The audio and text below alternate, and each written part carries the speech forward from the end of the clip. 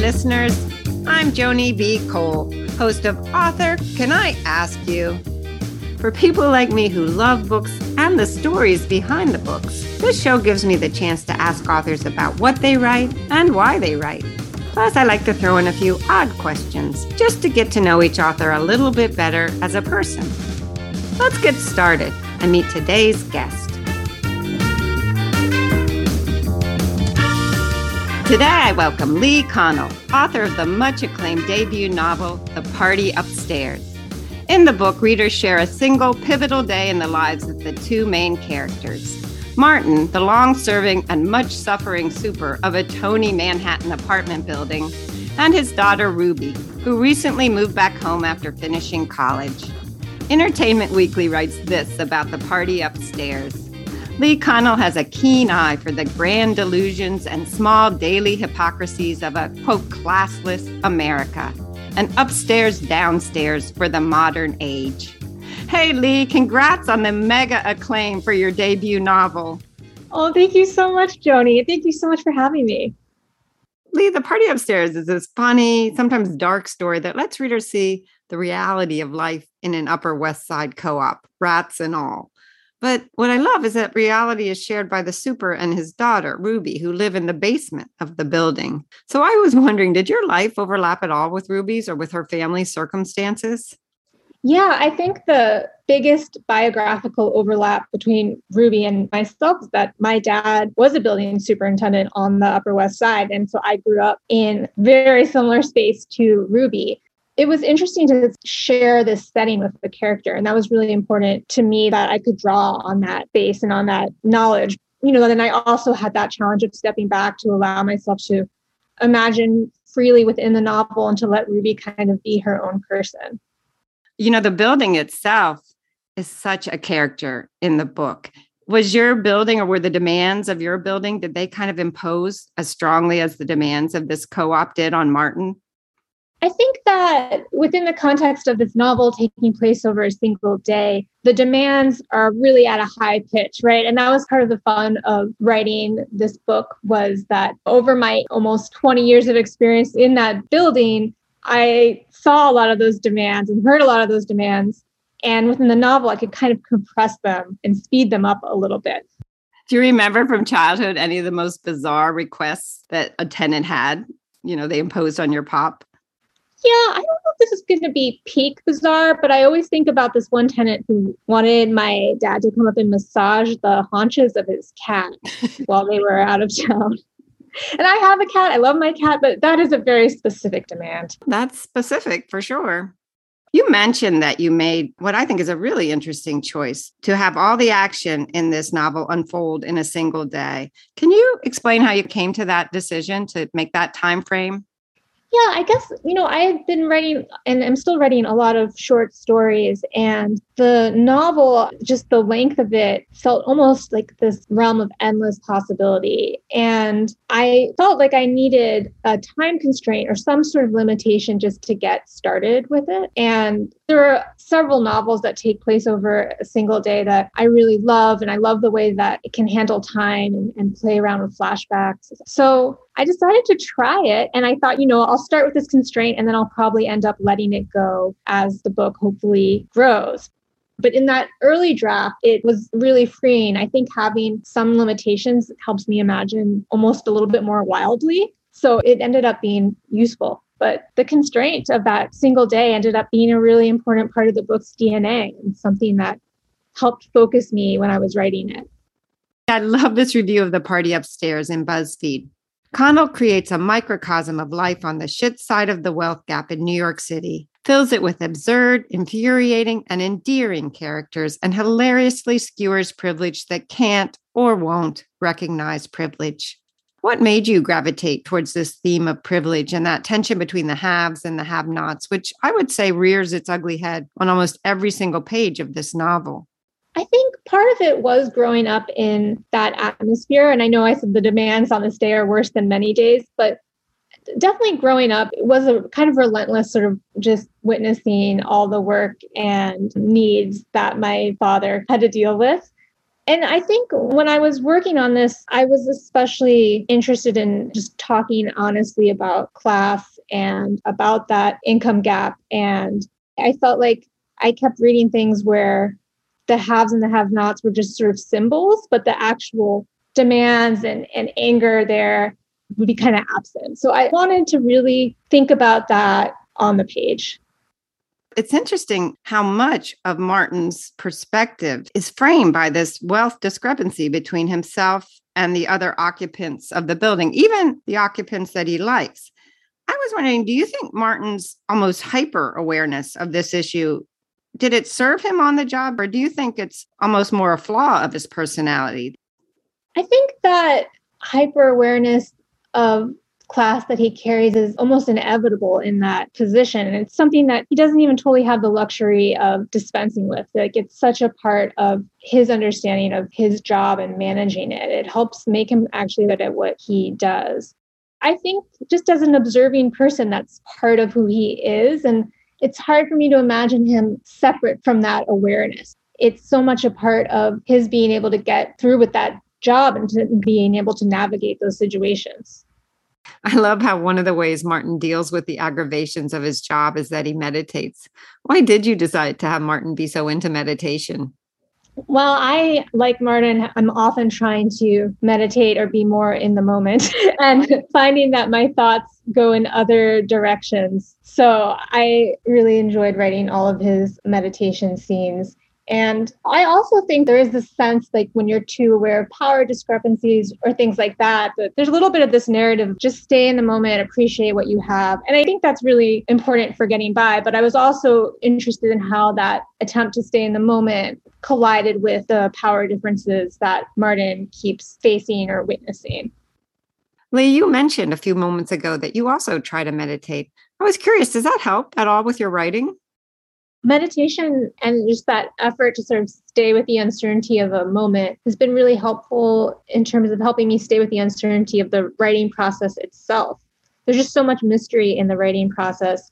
And for me, when I plan too much ahead or get too focused on what a manuscript is supposed to do or is going to do, I kind of lose sight of all the interesting, strange things that happen in the moment when I'm writing. So I do feel like a meditation practice serves me in terms of just dropping my own storyline about what I think a character or even a sentence should be doing and just sort of sitting there with the project as it is. I want to switch to Ruby for a little bit. She's a recent graduate of a liberal arts school, and she's also an artist who is totally into dioramas. Why did you make dioramas Ruby's thing as an artist? Well, I love dioramas for one. I just think they're so cool. How come?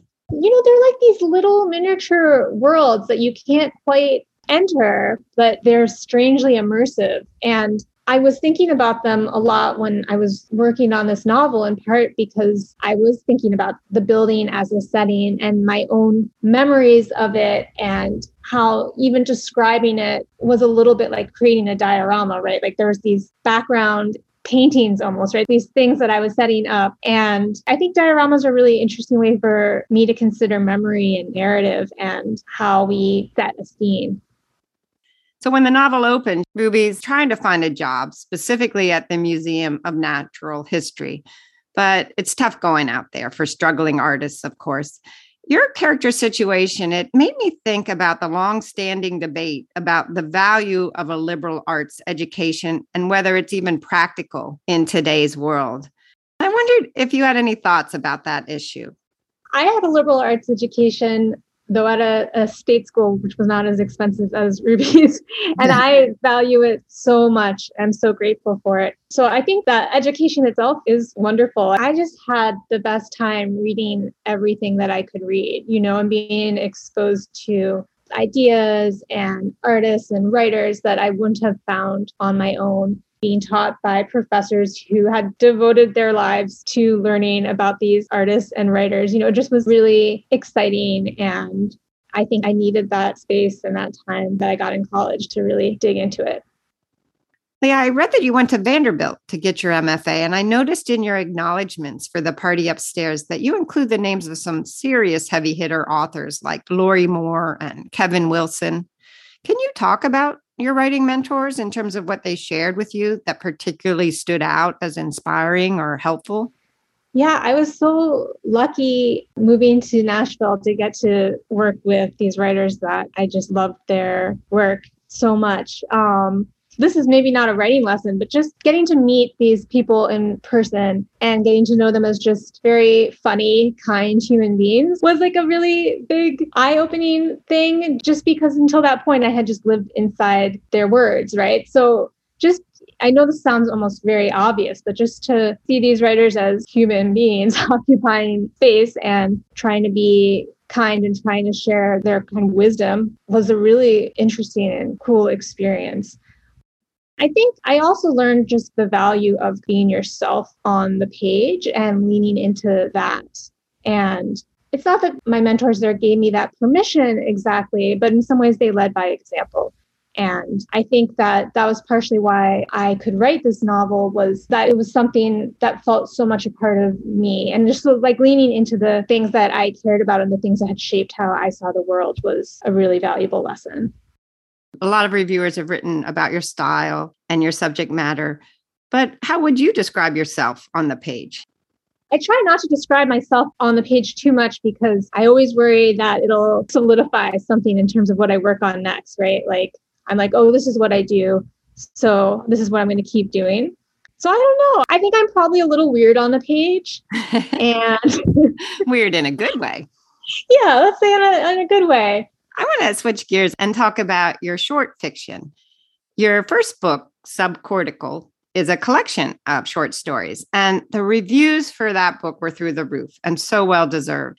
I'm curious, aside from a certain word length, of course, what are the prerequisites that you think a short story needs to make so that it feels complete, so that it has an impact on the reader? It's interesting because some of those stories in that collection just took me a really long time, and I thought they were complete, and then I would go back to them and realize that they were not. One funny thing about short stories to me is that they often don't ever feel totally done. There's some sense of them continuing in the world. But I think I can usually tell they're done when my edits start making them a lot worse.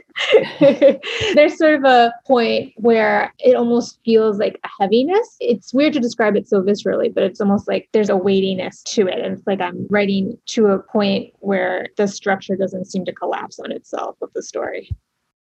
That's where you know you're just starting to change things for the sake of changing things. Lee, last year, you won a National Endowment Creative Writing Fellowship. And that must have been a very happy day for you when you got that news. How has that support changed your writing life or changed your view of yourself as a writer? That support was so helpful during this sort of pandemic time. I'm just really, really grateful for it and for everything that NEA does. It just made me feel like I wasn't writing into a vacuum, which I think is part of the writing process. There's a stage that I call the vacuum stage where it really feels like this maybe will never go anywhere, will never take a shape. And also in this country, the support for the arts can feel really tenuous. So getting that felt like such a gift and such a de-vacuuming. De-vacuuming. What did you do when you got the news to celebrate? I think I just sort of laid down and stared at the ceiling for a little while. That just sounds like a writer's response, doesn't it? Yeah. Do you remember when you first got published? What was it and what did it feel like? My first short story that got accepted was a journal called Glimmer Train, which unfortunately does not exist anymore. But it was a great journal.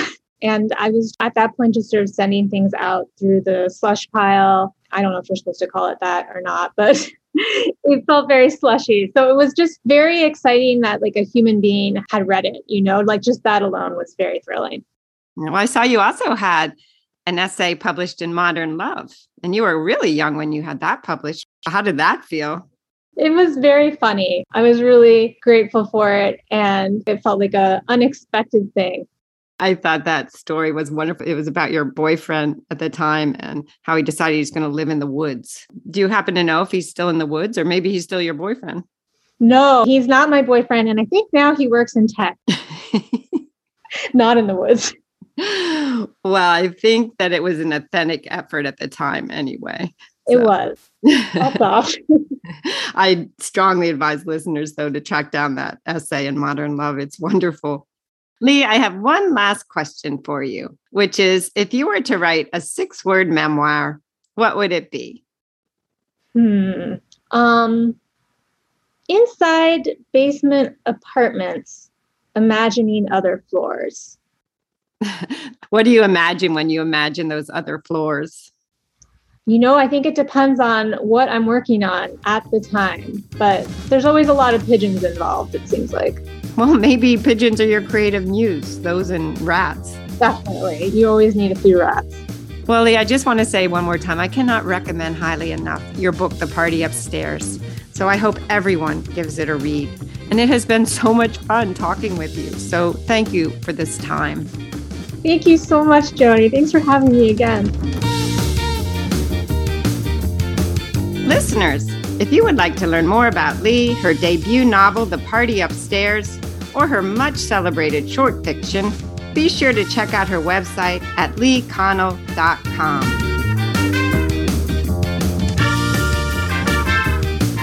So that's it for this episode of Author, Can I Ask You? Thanks everybody for listening. And if you like what you heard, please spread the word and visit me on my website, jonibcole.com. In the meantime, take care, act civil, and don't be afraid to ask the odd questions.